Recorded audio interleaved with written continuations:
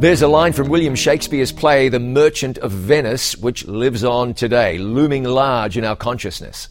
All that glisters is not gold. We're still learning that lesson 4.25 centuries later. In 2021, a new investing craze swept the world as people started buying NFTs, non-fungible tokens, unique digital representations of usually artworks, photos, videos, or audio. You'd be the only person in the world to own this certain thing, and with the crypto craze in full swing, it seemed to many to be another investing bonanza. But a recent report states that 95% of the 23 million NFTs that were bought and paid for back in those old heady days of 2021 are now worthless, zero value, which of course has to be painful for those who thought they were on their way to making a fortune. What millions of people thought was valuable turned out to be valueless.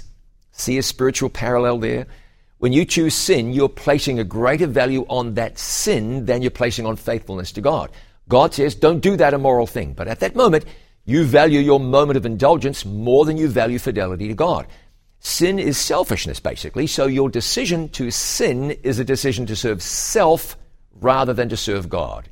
You're valuing something valueless, and you find that out the hard way.